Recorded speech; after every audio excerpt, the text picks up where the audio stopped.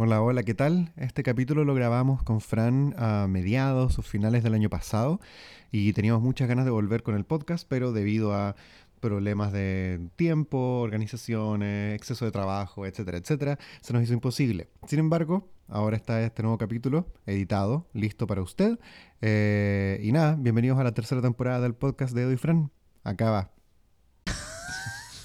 No, En pelota. no vamos a notar nada, nos vamos a tirar así, improvisar un capítulo entero. Vamos que se puede. Vamos a entrar a este túnel, Eduardo, y no sé a dónde vamos a No, salir.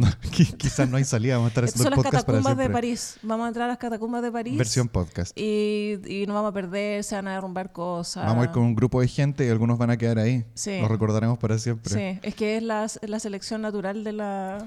Un poco de darwinismo podcastiano. Oye, qué bonito. No, ¿cómo se llamaba? La ciencia que tenían los nazis, que eran como... Eugenics. Pero no sé cómo se dice. Qué feo. No sé cómo se dice en español.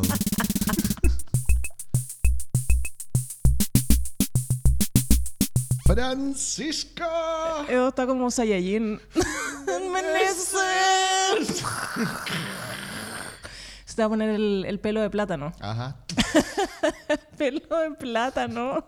Basta. ¿Cómo está ahí? Ahora eres rubio, Eduardo. Ahora soy rubio y musculoso. ¿Sientes que tienes privilegio ahora?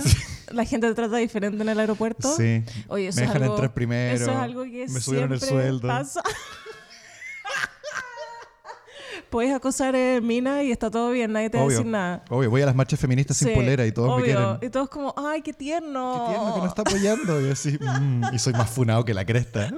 Eso siempre pasa cuando, en la época en que Eduardo y yo aún estábamos juntos y viajábamos en el aeropuerto, Edu, a ti siempre te paraban en el aeropuerto. Uh-huh. Es impactante. A mí nunca me paraban porque yo igual soy más blanquita.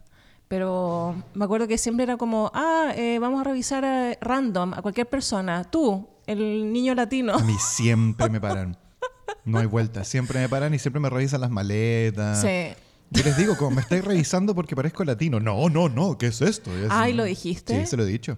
Oh, así está la cosa, pues, Eduardo. Oye, es raro volver a grabar un capítulo después de caleta de rato sin grabar algo. Y creo que mi terapeuta me diría, seteemos las expectativas, Eduardo. Muy bien, a ver, seteemos las expectativas de este capítulo. No sé si todavía estamos listos. Me encanta decir plural mujer. A mí también me gusta el plural mujer, así que no hay problema. No sé si estamos listas para volver todavía, Eduardo.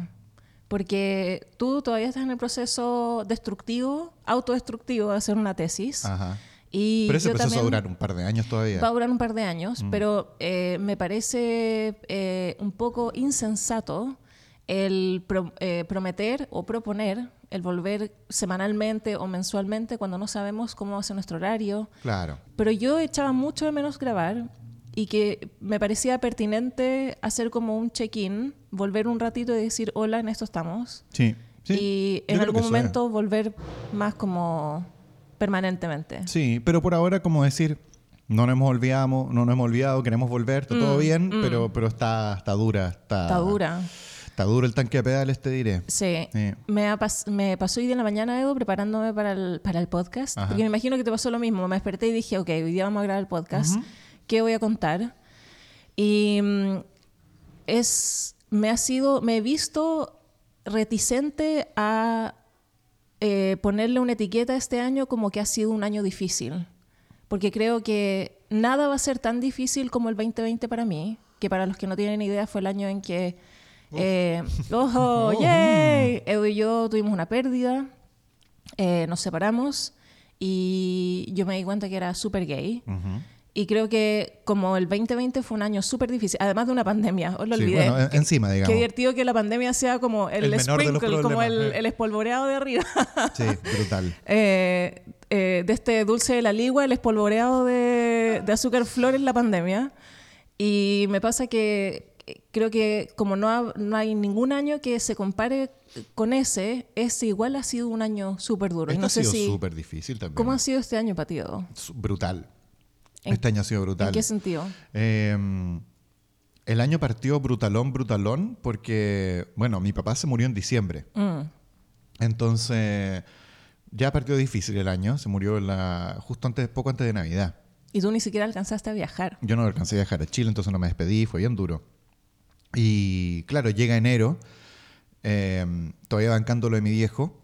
Yo estaba pololeando con una chiquilla y terminamos en enero, apenas parte del año. Oh, me acuerdo de esa terminada, fue horrible. Horrible. Eduardo. Y Los, claro, los dos estábamos bien emo en estábamos enero. súper emo, los dos Sí. estábamos así... Estábamos en una pieza llena de pósters de... Con cara de payaso. Como ese meme que te... Estamos maquillados de payaso por creer en el amor, Creen en el sentados como amor. una pandereta. Sí, en la Sí. vereda. Entonces yo y mi maquillaje de payaso, claro, estuvo duro esa terminada, pero también bueno, con la banda lanzamos el disco. Yo toco, por los que no lo saben, yo toco en una banda, yo canto en una banda. Que se llama Tenemos Explosivos. Y lanzamos el cuarto disco que se llama Cortacalles y lo viajé a Chile al lanzamiento del disco en junio. Y lanzar un disco siempre es una experiencia estresante porque hasta entonces había que producir el disco, grabar el grabarlo es disco. horrible, lanzarlo es... Tuve que viajar en enero a Canadá a grabar el disco y después sesiones de mezcla, de conversación, de qué es lo que hay que cambiar. Después tuve que grabar otras partes, agregarle cosas. Pelear con el síndrome del impostor, inseguridad, todo. Brutal, brutal. O sea, lanzar un La disco carga emocional. Es que no quiero olvidar la carga emocional que también implica lanzar un disco porque yo lo he vivido como de segunda mano contigo.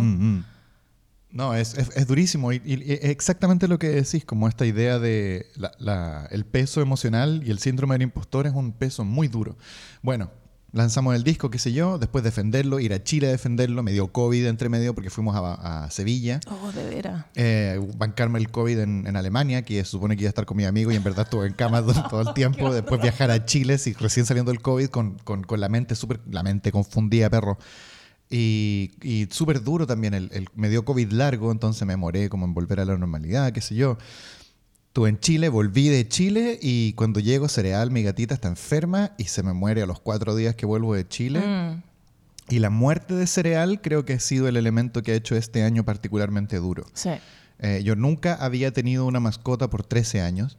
Nunca había tenido había tenido en mi casa una mascota o había convivido con un animalito tanto tiempo y de una forma tan profunda como compartí con Cereal. Entonces cuando Cereal se mueren también una serie de rutinas en mi casa que estaban muy arraigadas. Se muere formas de despertar, horas a las cuales comer.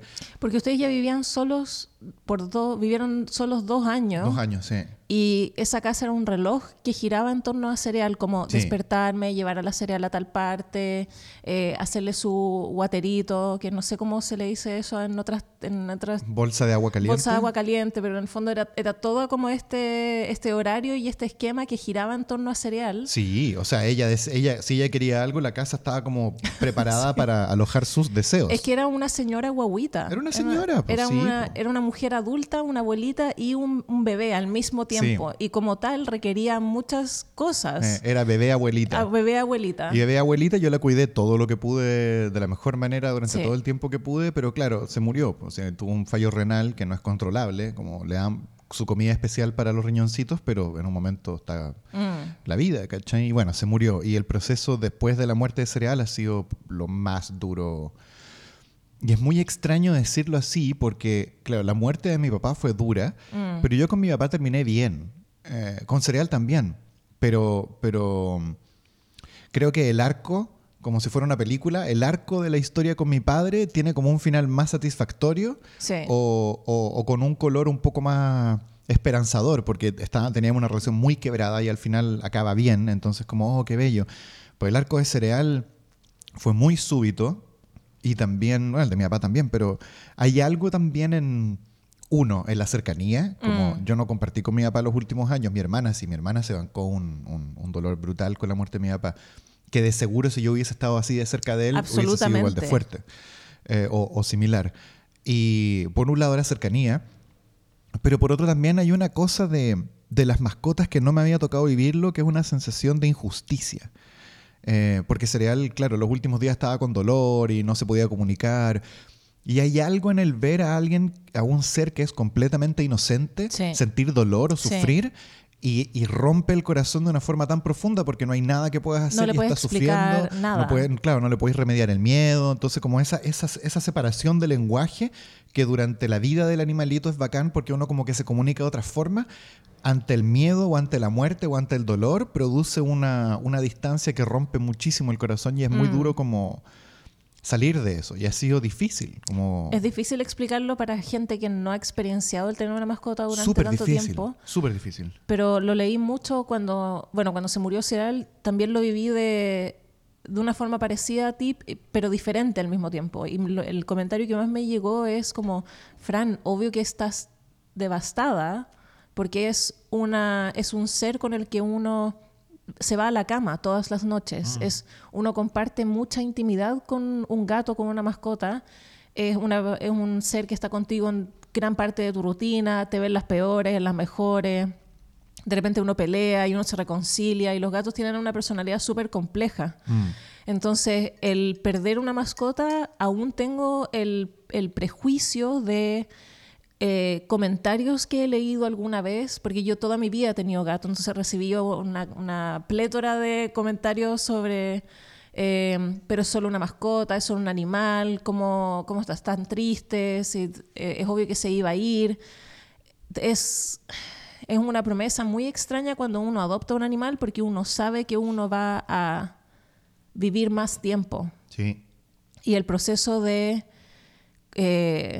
compartir toda la vida de ese ser, pero un porcentaje de tu vida con ese ser lo hace increíblemente difícil. Entonces ha sido difícil navegar esa muerte, esa contradicción. Ahora que lo mencionáis, creo que no te he contado nunca esto, pero ¿Qué? es bacán el podcast porque sirve para desenterrar memorias que no hemos conversado. Pero una vez yo estaba haciendo una obra de teatro y había ensayo de esta obra. Yo no estaba participando directamente, yo había escrito la obra. Entonces estaban ellos montando mi texto, que es una compañía profesional, así como actores, directores connotados haciendo el texto, qué sé yo. Y estaban teniendo problemas con una de las actrices porque parece que había cancelado un ensayo o estaba como con dificultades en ensayo, qué sé yo. Y llegué ese día a ensayo o otro día, no me acuerdo, pero la actriz no llegó. Avisó por teléfono que no podía llegar porque estaba saliendo del Jumbo, ponte tú, del supermercado, y ella tenía dos perritos, o uno, no sé, y uno de los perritos caminó y ¡pah!, lo atropelló un auto. Y no iba a poder llegar a ensayo porque le había pasado ayer o hoy día en la mañana, no sé, pero era una cosa como reciente. Sí. Y el comentario general era, ¡ay! Un perro da lo mismo, como ¿por qué no ir a ensayo? ¿Cachai? ¿En serio? Y me llamó mucho la atención el comentario porque era el sentimiento de todos en la compañía con respecto a la actriz. Como, es un perro, ¿qué importa? ¿Qué exagerada? Como, imagínate el shock de haber presenciado eso. Imagínate eso, tu perrito, así una década con tu perro y va un loco, ¡pah!, lo atropella y chao, y toda la gente invalidando tu sensación o tus emociones. Qué horror, No, Edo. brutal. O sea, tanto así que se te quedó el resto de tu vida, la anécdota. Sí. Brígido. Edo, qué horror. También, hablando de este duelo, es extraño también cómo funciona el duelo, Edo, porque Cereal, ¿cuándo se murió? ¿Hace 2 meses atrás? Y aún me sorprende mucho que no importa la cantidad de tiempo que pase, uno aprende a vivir con la pena. No es que la pena se vaya o se transforme en algo.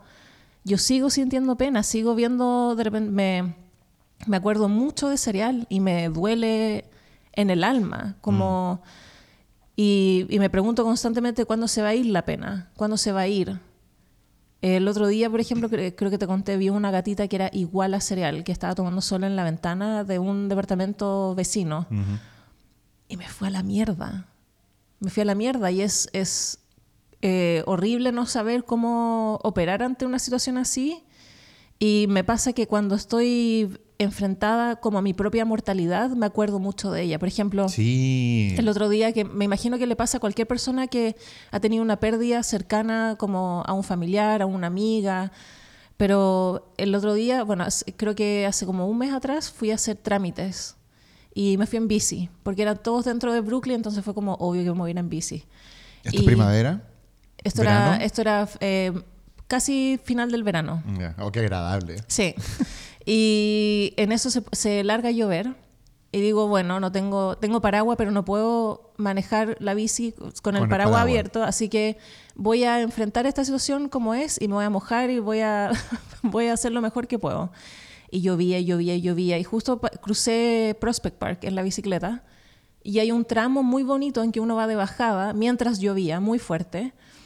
Y el acto de sentir la lluvia cuando uno acepta que se va a mojar es muy catártico, porque es como, oh, no puedo hacer nada, lo acepto lo que venga.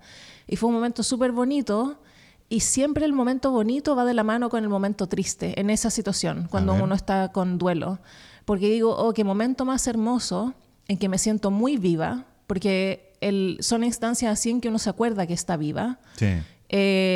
Y digo, qué bonito estar viva, qué bonito estar presenciando esto. Y de la mano, pero inmediatamente uno, al menos lo que yo pensé es, oh, yo estoy tan viva y Serial está tan muerta. Sí. Y es una sensación hermosa y desconsoladora y horrible y tan triste como...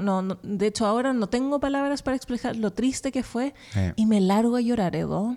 Con lluvia, manejando la bici, tratando también de... Eras un video de MTV de los 90. Absolutamente. Alanis Morissette.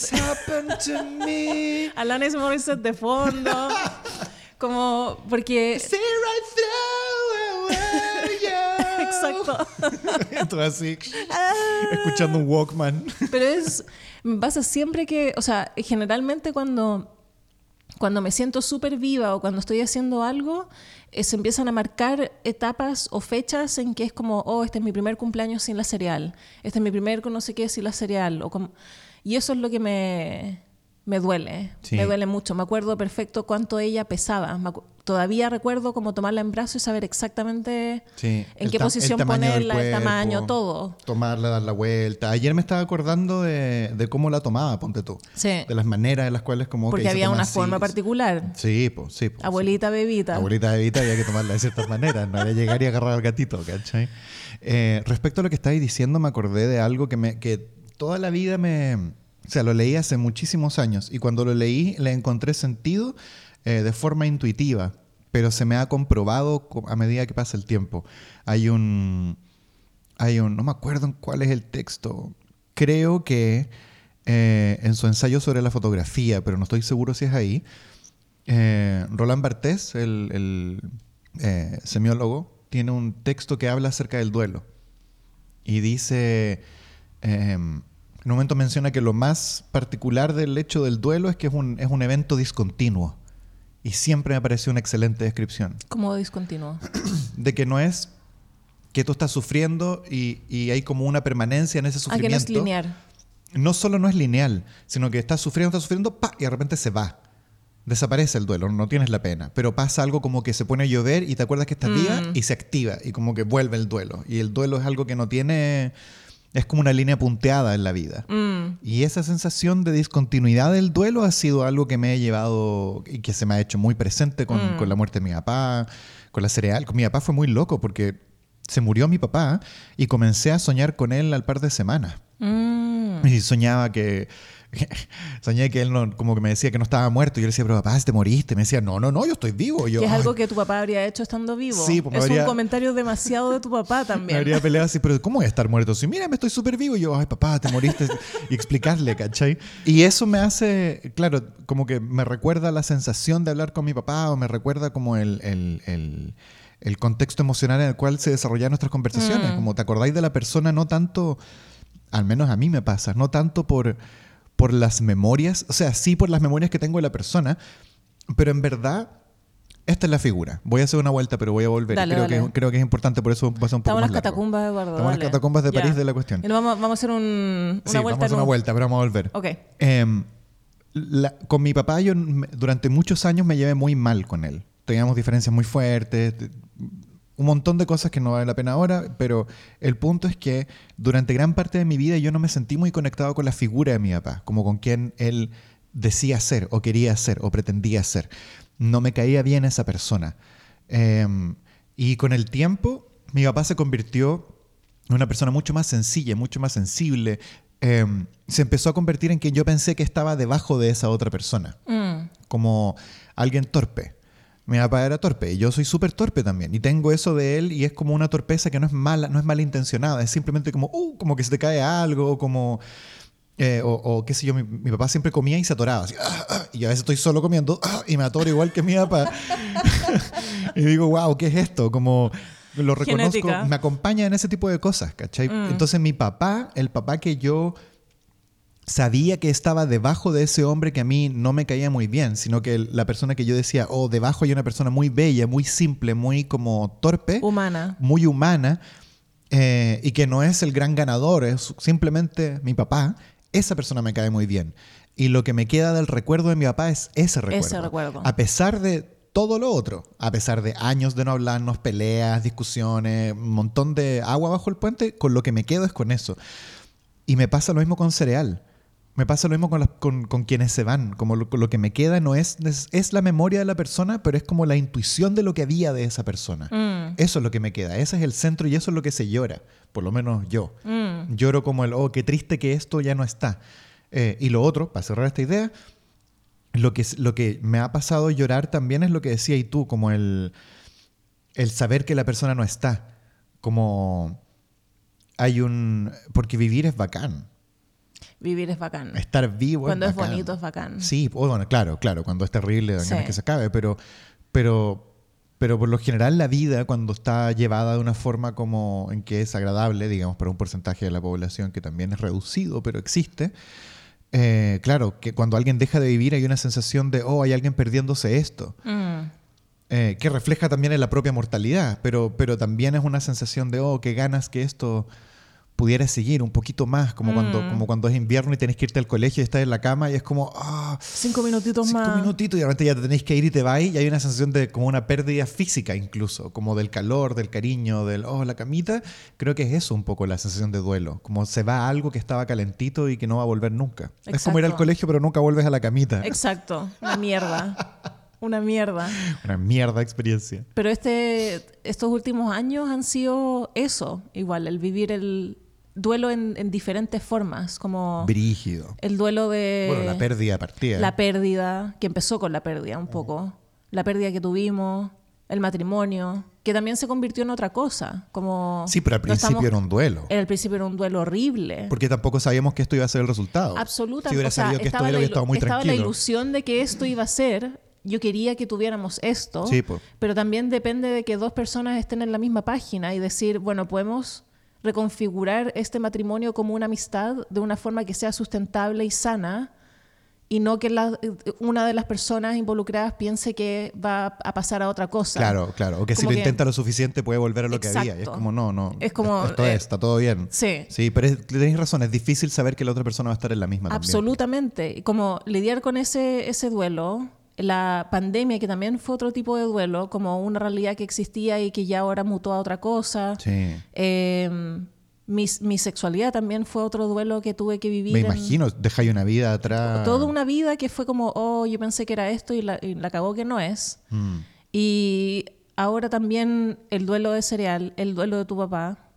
Lo que yo no lo viví, lo que pasó en Chile también. Y eso lo quería comentar, lo de Chile, que no lo hemos hablado, que es otro tipo de duelo. Es un duelo, es un trauma, es absolutamente. Brutal. Como que no... Me pasa que quiero ser súper cuidadosa, ¿no?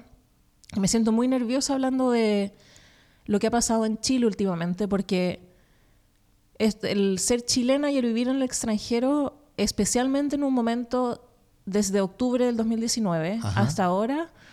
hace que uno se pueda tomar atribuciones que no te corresponden. ¿En qué sentido? Porque el haber vivido en Chile el 2019 y el estar en Chile geográficamente hablando, creo que es diferente en muchos sentidos al chileno que vive en el extranjero. Tenemos el privilegio de que lo vivimos desde afuera, que es otro tipo de dolor, otro tipo de angustia, sí. Otro tipo de frustración, de no poder, como de impotencia ante los hechos. Exacto, esa es la impotencia de no poder hacer nada y ver que la gente que está allá lo está pasando como el hoyo. Sí, y claro. Decir como que ganas de estar allá, que ganas de devolverse y hacer algo. Y creo que el hablar de temas así, también con lo que pasó con la votación, con el rechazo y el apruebo, me hacen sentir ese nerviosismo, que es lo mismo, porque, bueno, hay que decirlo, Eduardo y yo éramos súper a prueba. Yo sigo siendo. No, o sea, aún. Nada ha cambiado. Pero, si es que votar de nuevo, yo voto a prueba de nuevo. Los dos votamos a prueba. Sí. Pero también nos perdimos, que es de lo que hablo mucho con amigues chilenos amigues chilenes que están allá, que es el haber vivido también con esta decisión de haber votado a prueba y tener que lidiar con gente que pensaba diferente. Y no lidiar con los comentarios, con los bocinazos, con la, en el fondo con la celebración brutal. Exacto. Del otro lado también. Exacto. Y que es una celebración en torno a tu fracaso, como que tampoco es una celebración de un proyecto. A mí eso es principalmente lo que me pasa con la votación. Bueno, yo tengo opiniones políticas súper radicales con respecto a esto. Lo sabemos. Pero que no vale la pena airear acá. Pero lo que sí me pasa como centro de la votación es eso, que se votó por votar un proyecto político que iba a cambiar la situación como política del país. Como en este momento hay un abuso absoluto de parte del poder como oligárquico en Chile, y eso cambiando las reglas del juego. Y cuando el poder oligárquico vende todos sus fondos en poder convencer a la población de que ese cambio les va a hacer mal, o hey, viene de los políticos, no como lo nuestro, si tú rechazas eres más inteligente, y venden esta cuestión. Hay mucha gente que compra eso. Por el motivo que sea, por las razones que sea, como esté ordenado, da igual. Pero cuando ocurre hay una sensación profunda de duelo. Exacto. Como de decir, esto que pensamos que iba a cambiar las cosas y que efectivamente tiene las herramientas técnicas competentes para poder hacerlo, ya no está y ya no hay otra opción. Esa sensación de estar frente a un despeñadero de ideas y que ganó el proyecto político que simplemente rechaza un proyecto político, no que propone algo, y que no hay nada para poder arreglar los problemas y las contradicciones que llevaron al estallido. Esa es la decepción y ese es el dolor. Esa es sí, exacto. Y creo que lo escribí una vez y por eso me siento nerviosa de decirlo, porque es la misma impresión que tengo de tener una relación tóxica con alguien. Sí, con el país, dices tú. Con el país. Sí. Tengo una relación tóxica con el país porque amo mi país, echo mucho de menos mi país. El haber vivido octubre del 2019 desde afuera con la impotencia que conllevaba y la pena y la rabia y literalmente no poder dormir. Ver gente que pierde los ojos, gente torturada. El país cambiando de una forma súper violenta, para bien, para mal, como quieran verlo, con esta promesa de cambio, que es lo mismo que ocurre en una relación, como no, te prometo que vamos a cambiar, y ilusionarse y decir, la mayoría del país queriendo votar por sacar esta constitución. Claro, piensa como yo, la mayoría piensa como exacto, yo, no estaba tan equivocado. Que para los que no saben es la constitución que se redactó durante la dictadura. Se armó en dictadura y fue como modificada levemente. Y que es la que aún tenemos. Términos cosméticos hasta ahora, sí. Exacto. Entonces está esta ilusión de, por fin vamos a sacar, vamos a dejar la dictadura, o sea, la constitución hecha en dictadura, y esa ilusión de pronto que se ve un poco rechazada, literal, sí, es lo que hace que uno se sienta súper, no sé si la palabra es engañada, pero es como una estaca en el corazón. Sí, a mí me pasan varias cosas con eso respecto al tema, como cuando fueron las marchas y cuando fue el estallido y qué sé yo, y principalmente durante el 2020, 2021, gran parte del sector más conservador, gran parte del discurso del sector más conservador era: ¿por qué quieren cambiar la Constitución? Esto es algo que inventaron los comunistas o los X, ponga su grupo favorito de enemigo acá. Esto lo inventaron los X porque quieren como desestabilizar o quieren tomarse el poder o quieren como... Y todo está como, quieren ser como Maduro o quieren ser como... Inventan algún otro. Y siempre todas las figuras son como populistas, son malos, quieren robarse todo, el gobierno. Y como la imagen de que la gente no estaba pidiendo nueva Constitución. La gente lo que estaba pidiendo era que se acabara el sistema injusto. Pero el sistema injusto no tiene forma. Pero la nueva Constitución tiene forma. Y el sistema injusto también tiene las AFP, las ISAPRES, todo lo que sabemos. Pero me pasaba que el discurso de esto lo inventaron ahora, nadie quería esto, a mí me sorprendió mucho, porque cuando yo voy a las marchas desde hace mucho rato y Y si alguna vez alguien fue a las marchas el 2010, 2011... Creo que empezamos a ir a la marcha en esa Yo así en como esa más... época. Yo iba a marcha el 2006, me acuerdo, cuando habían cerca de Buches, las primeras de estudiantes también, pero no así como activamente. Yo empecé a ir realmente a las marchas como todas las semanas, qué sé yo, el 2011, 2010. Y en esa época ya estaba el cambio de nueva constitución. Y era un elemento importante de la marcha, como la única forma de cambiar el sistema es cambiar la nueva constitución. Y esto fue hace 11 años atrás. Entonces, cuando pasa eso y alguien dice, ay, ahora lo están inventando, a mí lo que eso me dibuja es una completa desconexión con lo que se Con lo que pide está en la pasando, calle. exacto. Y esa completa desconexión es la que triunfó. Y ese es el dolor principal. Como el que tú no sepas lo que la gente está pidiendo en la calle, en las marchas, y opines desde esta comodidad de la persona que nunca ha ido, habla de la forma en la cual ves el país y la forma. Y indefectiblemente, cuando triunfas, estás pasando por encima de la gente que lo ha estado pidiendo desde hace décadas y que tiene motivos, que tiene un discurso, que tiene una idea, que tiene una narrativa, hay motivos por los cuales salí a la calle a que te gaseen los pacos. O sea, no, tú no salís porque querís hacerle mal al país. Tú salís porque hay una convicción lo suficientemente fuerte. Sí, po. Hay una convicción lo suficientemente fuerte para poder soportar los golpes, pero bueno. Ese es otro duelo. Es otro duelo. Es otro duelo. En el fondo hemos tenido sus buenos duelos. Sus buenos duelos en los últimos años. Sí. Y entonces ha sido, por lo mismo, difícil grabar el podcast.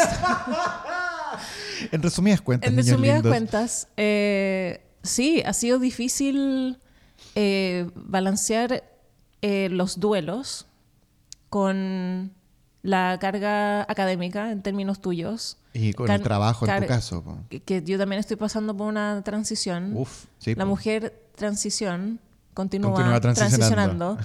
Y yo también estoy transicionando en mi propio trabajo. Estoy tratando de enfocarme más en mi lado como de autora, de dibujar y publicar novelas gráficas.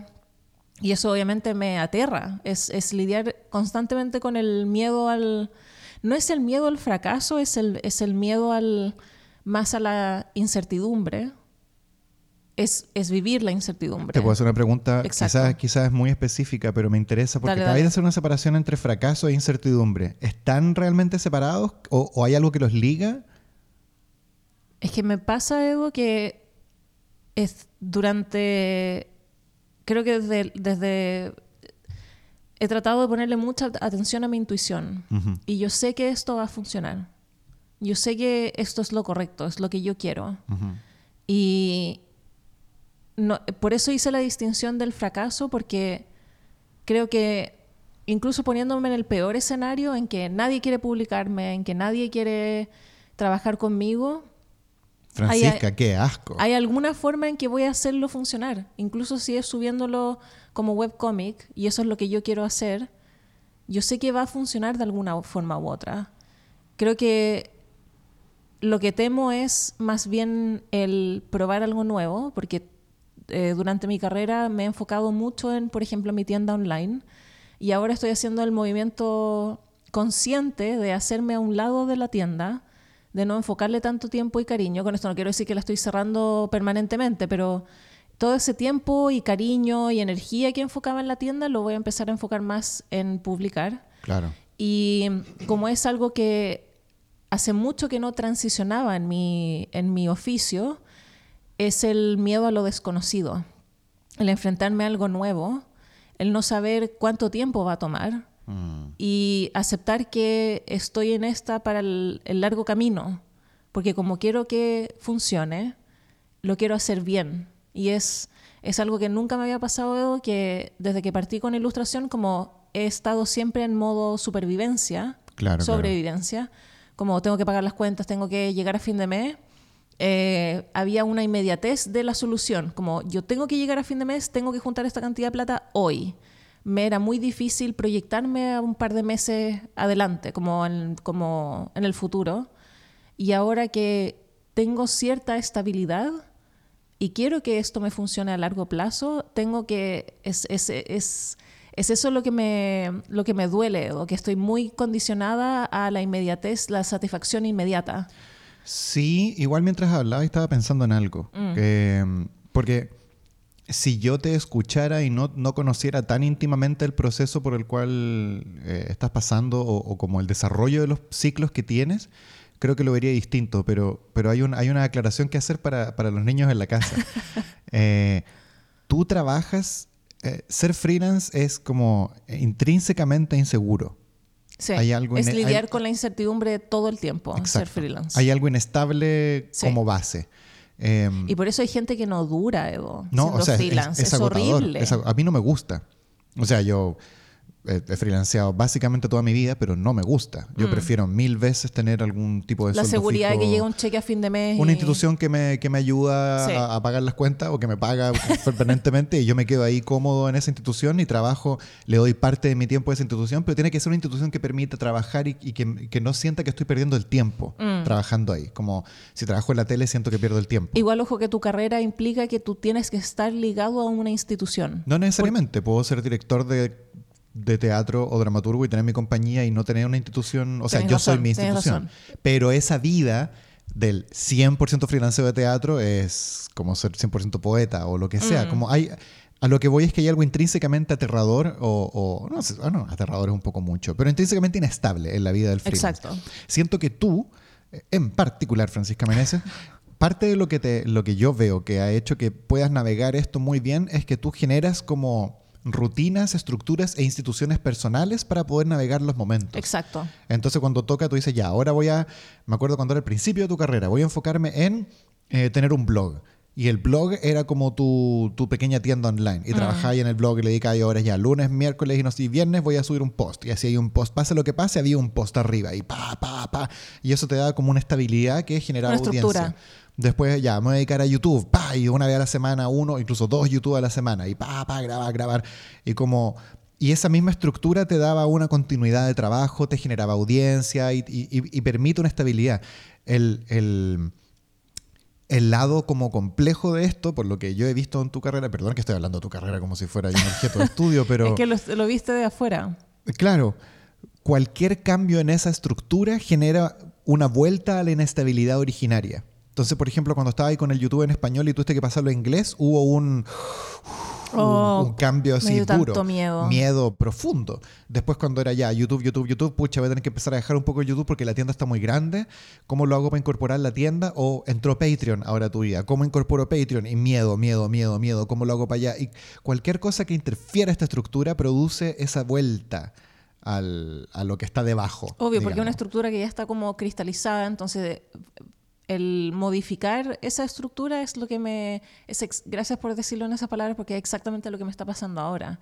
Es el haber contado con la presencia de la tienda durante tanto tiempo como parte fundamental de mi negocio, de mi rutina, de cómo estructuro el año, así como ya, este año voy a lanzar este producto, y ahora es decir, veo que la tienda no es sustentable en el tiempo para mí, no me está generando la misma alegría que alguna vez me produjo. Y por la economía en la que estamos viviendo, no sé si en este momento, no sé si quiero tener una tienda.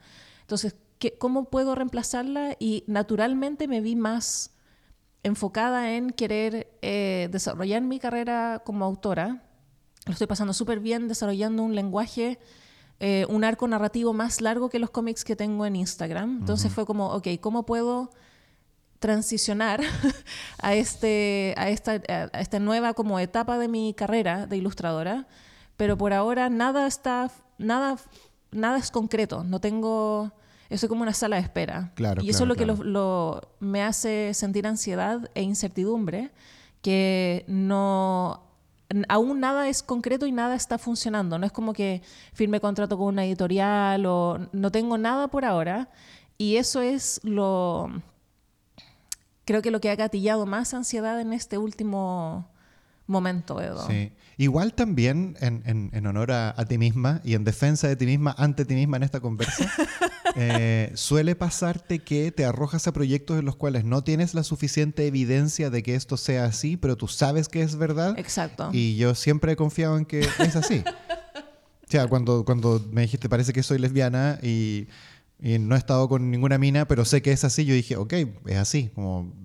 Qué miedo esa conversación, Te creo, nomás, Eduardo. ¿cachai? Qué miedo. Vamos. Hice una lista, así que... Sí, pero Sí. me refiero, tú sabías algo abajo tuyo sabe que va para allá Sí. y ok, va para allá. Es lo mismo ahora, tú sabías que va para allá. Solo comentaba lo de la estructura a partir de, si es que hay alguna o algún ilustrador freelance que esté escuchando esto, para que no dé la sensación de que, estoy haciendo esto y me voy para allá y como que la carrera muta como con relativa facilidad. Creo que es importante establecer de que la carrera cambia o me estoy interesando en esto, pero hay una serie de estructuras complejas, lentas y grandes que requieren cada etapa. Sí, yo empecé a pensar en esto a finales del año pasado. Fue así de concreto. Entonces, llevo un año pensando, escribiendo en mi diario, viendo cómo me siento. Y tomando decisiones concretas, porque no es solo pensar, también es como que ya no hacemos shipping a tal parte, o ya no voy a renovar este producto, Exacto. o ya no voy a mandar a hacer esto. Exacto. Y da miedo cada vez que uno cierra esas pequeñas puertitas, uno es como, ok, la decisión se está convirtiendo cada vez más oficial. Y hace poco, esta semana, tomé una de las, no de las últimas decisiones, pero tomé otra decisión que en el fondo hacían más concreta la idea de, ya no... La tienda está pasando efectivamente a segundo plano, entonces esto tiene que... Es como cuando uno le dice al dueño del departamento, no voy a renovar contrato, me voy en un mes más. Claro. Y uno dice, voy a tener que Tengo un mes buscar para encontrar algo bueno si no estoy en la calle, hermano. Ese es el miedo, Edo, que yo sé que todo el mundo lo ha vivido cuando uno le tiene que decir a la persona que te vas a ir. Sí. Es horrible. Es como, totalmente. estoy en la vida, necesito encontrar algo. Sí. Así estoy ahora. Es como renunciar, es como cambiarse de casa, Exacto. irse del país. Exacto. Sí. Así que... Son proyectos, po. Te va a ir bien, no me cae ninguna duda, pero comprendo gracias, totalmente el proceso del miedo. Es horrible. Son duelos, estás teniendo un duelo por tu vida anterior en la tienda. Está empezando Sí. un nuevo proceso. ¿Qué opináis de los duelos, Edo? Yo creo que los duelos son intensos. Creo que... ¿Sabéis qué? Me gusta cómo se armó el capítulo hablando solamente de los duelos. Me gustaría, ya que estamos como... no estoy equivocado, ¿verdad? Que siento que estamos como ya cerrando por lo menos la ¿Qué? etapa... Sí. La etapa duelo de la Sí. conversa. Creo que sería bonito como apéndice antes de cerrar este ciclo pequeño. En el podcast, la primera temporada obviamente fue sobre la amistad, que sigo los papers que leíamos, lo que hablábamos de los casos, que estaba mezclado con anécdotas. Exacto. Y después la segunda y segunda .2 temporadas del podcast fueron más que nada anécdotas de nosotros a partir de esta idea, porque contar anécdotas para la cuestión de la amistad fue entretenido, entonces seguimos con eso. Pero nuestra vida es limitada también, entonces no tenemos anécdotas infinitas. Entonces ¿Qué es lo que pasa con los canales de YouTube que solo hacen story time y en un punto se acaba story time? Y empezaron a inventar y entonces se empieza a agrandar todo. Y justo cuando se vuelven más famosillos ya no tienen más historia. Entonces, yo creo que lo que estamos proponiendo ahora también es más que nada hablar de temas o elegir un concepto y trabajar ese concepto en torno a lo que nos está pasando, a lo que estamos viviendo, reflexiones, más que contar anécdotas. Creo que las anécdotas van a estar metidas entre medio dentro de un concepto, pero ya no... Naturalmente van a salir, ¿no? Claro, pero anunciar que no estamos como ahora siendo un podcast... Creo que va a tener que haber eventualmente un segundo capítulo de Beto el Feto, pero por ahora es todo más como... Obvio. Más enfocado en historias. Eso También es lo proponer el tema de amistad y duelo, porque ha sido muy interesante ver cómo amigues aledaños han lidiado con nuestro duelo, porque ahí uno replantea o se aproxima de forma diferente a las amistades cuando uno está viviendo por una etapa de duelo. ¿No te ha pasado eso que uno ve como tweets de repente que es como con la muerte de tal persona comprobé la amistad entre los verdaderos amigos o algo así? No lo he visto. Bueno, en fin, creo que sería interesante también hablar de eso ahora que mencionaste la amistad. Pero no, sí yo no quiero hablar de eso, no. Bueno. Voy a hablar sola. O sea, el podcast de Fran y Fran. Hola. Oye, Hoy estoy loca. Qué fome sería enterarme así en un podcast random, un día random. Exacto. Oye, antes de la locura, me gustaría... ¿Qué estáis leyendo, Eso Evo? te iba a decir. Entremos a una sección que se llama ¿Qué estáis consumiendo? ¿Qué estáis consumiendo? Yo estoy consumiendo... No, yo no puedo parar de consumir, Eduardo. Yo solo pienso en consumir. Cuéntame. Estoy leyendo por recomendación tuya... Me encanta que tú vas a decir algo que yo te recomendé y yo voy a decir algo que tú me recomendaste. Sí, está bueno. Qué bonito. Bueno, con Fran, yo cuando empezamos, teníamos 21, 24 años. Éramos unos babies. Éramos unos niñitos. Vimos Solaris. Yo tenía muchas ganas de ver Solaris de Tarkovsky. Yeah. Y la vimos y yo no me acuerdo de mucho y recuerdo que no la entendí. Y pasaron los años... Y traté de volver a verla en un momento. Me la bajé de internet un día, así como el 2010, y traté de verla. Eduardo. ¿Ah? Pirateaste. Qué feo. Y traté de verla y no la entendí de nuevo. Como que la empecé a ver y dije, oh no, parece que no estoy cachando la bola a filo.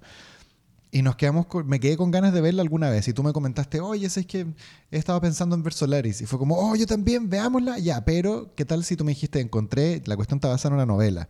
Me voy a leer la novela. Quiero leer el libro y después quiero ver la película. Y yo te dije, excelente idea, lo quiero hacer también. Así que estoy terminando ahora el libro de Solaris. Que yo lo leí. Me quedan 10 te páginas. Dije, Edo, tienes que leerlo. Es tan bueno. Es tan bueno. Y es muy corto. Es un libro muy corto. Es muy corto y si puedo recomendarles un libro así como fácil de encontrar. De ciencia ficción. De ciencia ficción, Solaris. Maravilloso. Es hermoso. Y creo que tiene momentos que son... Es como esos libros los cuales a mí por lo menos hay como un instante del libro o un par de momentos que se me quedan y me los guardo con cariño para siempre. Sí. Tiene un par de momentos fabulosos y claro, es una novela de ciencia ficción sobre unas personas que van a un planeta y el planeta tiene un gran océano y el océano parece estar vivo. Y tratan de comunicarse con este ser vivo que es el océano. Ver cómo se comporta, sí. Y es una reflexión en torno, esto es lo que yo entiendo, pero es una reflexión en torno al sujeto, a lo que nos hace ser humanos o lo que nos hace ser sujetos como sustancia. Pero en comparación con un ser que no nos podemos comunicar. Es como la reflexión de la humanidad con un ser con el cual no puedes comunicarte. Claro. Y cómo uno ve su propia humanidad en ese proceso. Claro, y es que es hermoso porque es una crítica a la ciencia también, al intento de comprender la naturaleza y la imposibilidad de comprender la naturaleza, por un lado, por la incomunicación si me voy a la fome, entre el ser y su propia ontología, como la capacidad de entender la génesis de sí mismo o la sustancia de sí mismo. El hombre no se puede comunicar con este océano, pero también es una pregunta en torno a qué es lo que nos hace sujetos o qué es lo que nos hace individuos. Exacto. ¿Por qué yo, Eduardo, soy Eduardo y no soy otra persona? ¿O cómo se constituye la otra persona? O es una pregunta sobre ética también, como qué hace que mis deseos sean válidos y qué es lo que hace que los deseos de este otro ser que pareciera ser una persona, pero qué es lo que lo constituye como persona. Exacto. Lo suficiente como para que sus deseos sean más válidos, igual válidos o menos válidos que los míos. Es increíble. Genera muchas preguntas y también incluso como en el lado más de ciencia ficción y de historia, el libro Nerds, para la gente que está escuchando, es tan... No sé si terrorífica es la palabra, pero es muy... es como intranquilizador. Exacto. Es eso lo que genera el libro. Porque uno inevitablemente se pone en los zapatos del protagonista y dice, oh, yo me muero si vivo algo así. No porque hay sangre y es como lo que la gente describiría como gore. O no es un libro de terror, pero creo que nunca me había sentido así con un libro o una historia de ciencia ficción en el cual siento nerviosismo o angustia, pero es porque uno no deja de verse a sí mismo en el protagonista. Y creo que por lo mismo, lo que tú decías, plantea preguntas muy interesantes de ¿qué haría yo en esta situación? Y el libro es muy corto, entonces Súper eso corto. es lo que me pasa, que en general yo ahora leo mucho, pero entiendo y me siento identificada cuando la gente te recomienda un libro que tiene como 300 páginas y es como, esto no voy a leerlo, como es... Y por eso es una muy buena recomendación. Quiero hacer una pequeña anotación al margen, pero yo lo calificaría como terror en términos... Sí, me voy a ir en la fome, pero Félix Duque, el filósofo, tiene un ensayo que se llama Terror en la posmodernidad y hace un detalle que me parece que es pertinente a esto. A ver. Él dice que el terror emana desde el concepto de lo no familiar o lo que nos parece ajeno, alienado o no perteneciente a ese elemento dentro de lo familiar. Entonces es terror, po. Claro, por ejemplo, cuando el ejemplo de la madre loca, por ejemplo, cuando tu mamá te va a acostar en la noche y ves y es tu mamá, pero hay algo raro en tu mamá, ahí eso es terrorífico porque es el seno de lo familiar. En el lugar más seguro de tu vida está tu madre y tu madre es quien te puede dañar. Eso da terror. Y la diferencia que hace Félix Duque, que me parece pertinente cuando decías tú respecto a la sangre, es que el horror es, según él en su lectura más marxista, es la versión burguesa del terror. Porque la burguesía no puede instalar el miedo dentro de su propio seno, porque estaría como horadando su proyecto de, qué sé yo, político. Pero lo que importa es el horror se basa más en el asco, en la sangre, en las vísceras, en lo que se abre. ¡Qué interesante! Y en vez de producirte la sensación de inseguridad ante tu familiaridad, lo que hace es producirte un rechazo simplemente. Yo rechazo ese miedo que me produce o ese asco. ¡Pah! Horror Y lo es echo. asco, ok. Entonces el horror es la versión burguesa del terror y es el asco, y eso no es Solaris. Solaris es terror, pero el terror más fino, es puro, es súper como que va al centro de la humanidad. Bellísimo libro. Qué interesante. Francisca, ¿Te puedo recomendar yo lo que tú me recomendaste? por favor cuéntale a los niños en la casa qué es lo que estás leyendo. Eduardo Pavés me recomendó un libro, me dijo: Fran, yo sé que estás leyendo muchos libros y que tienes una lista gigante de libros, Pero, y esto es lo que siempre pasa cuando hay dos personas que leen, o tienes una amiga que siempre te recomienda libros, que es como, por favor, deja todo lo que estás leyendo y lee esto ya, en fin. Edu me recomendó el libro de Juan Cristóbal Romero, Apuntes para una historia de la dictadura cívico-militar. De nuevo, nerds, un libro muy corto. Uno se lo lee en 2 sentadas. es de Ediciones Tácitas, que es una editorial chilena pequeña. Que Edo ama Ediciones Tácitas. Mi editorial favorita. Y es un libro que, como lo dice el título, son pequeños apuntes o pequeñas... yo lo describiría como hechos concretos de personajes asociados a la dictadura de alguna forma u otra. Y el libro no hay una narrativa, es simplemente pequeños textos de 1 o 2 líneas que hablan en particular sobre, por ejemplo, Augusto Pinochet, no sé, reprobó historia en segundo medio. El general no sé cuánto era alérgico a las habas. Como, de nuevo, apuntes. Son detallitos. Detalles muy particulares, sin ningún tipo de prejuicio, pero que de alguna forma u otra en la longitud del texto empiezan a hacer sentido porque varios personajes se empiezan a repetir, y por lo mismo es muy interesante verlo, incluso si es que son solo hechos puntuales o apuntes, como dice el título. Me encantó este libro, Edo, porque si bien no reconozco varios de los nombres de la gente involucrada, sí ayudan a pintar un paisaje de lo que fue esa época y de la vida privada de las personas que estuvieron involucradas en dictadura, de una forma personal como también laboral, en qué estaban, en qué momento estaban, cómo fue la infancia, y de repente detalles tan estúpidos como con qué notas se graduaron, o qué dijeron en cuál momento, o cuál era la relación que tenían con sus padres, o dónde vivían. Me gusta el acto de humanizar a gente que uno ha leído tantas veces en historias, en libros de historia en el colegio o en textos, que de pronto estos hechos lo hacen, de nuevo, humanizar a esa persona que de alguna forma u otra siempre es súper fría, que me pasa en general con historia, como con Napoleón o César, sí, como gente que es tan importante, o en su momento por el contexto histórico en el que vivieron, que estos hechos lo hacen, de nuevo, bajarlo un poco de ese contexto. No sé si ¿cómo describiría este libro? Sí, muy parecido. A mí, respecto a lo que estás diciendo, me parece que Juan Cristóbal Romero hace como una humanización como herramienta política. Exacto. A partir de la humanización, exacto, permite criticar al sujeto que todos hemos criticado políticamente, pero ahora desde otras aristas. Como un lado personal.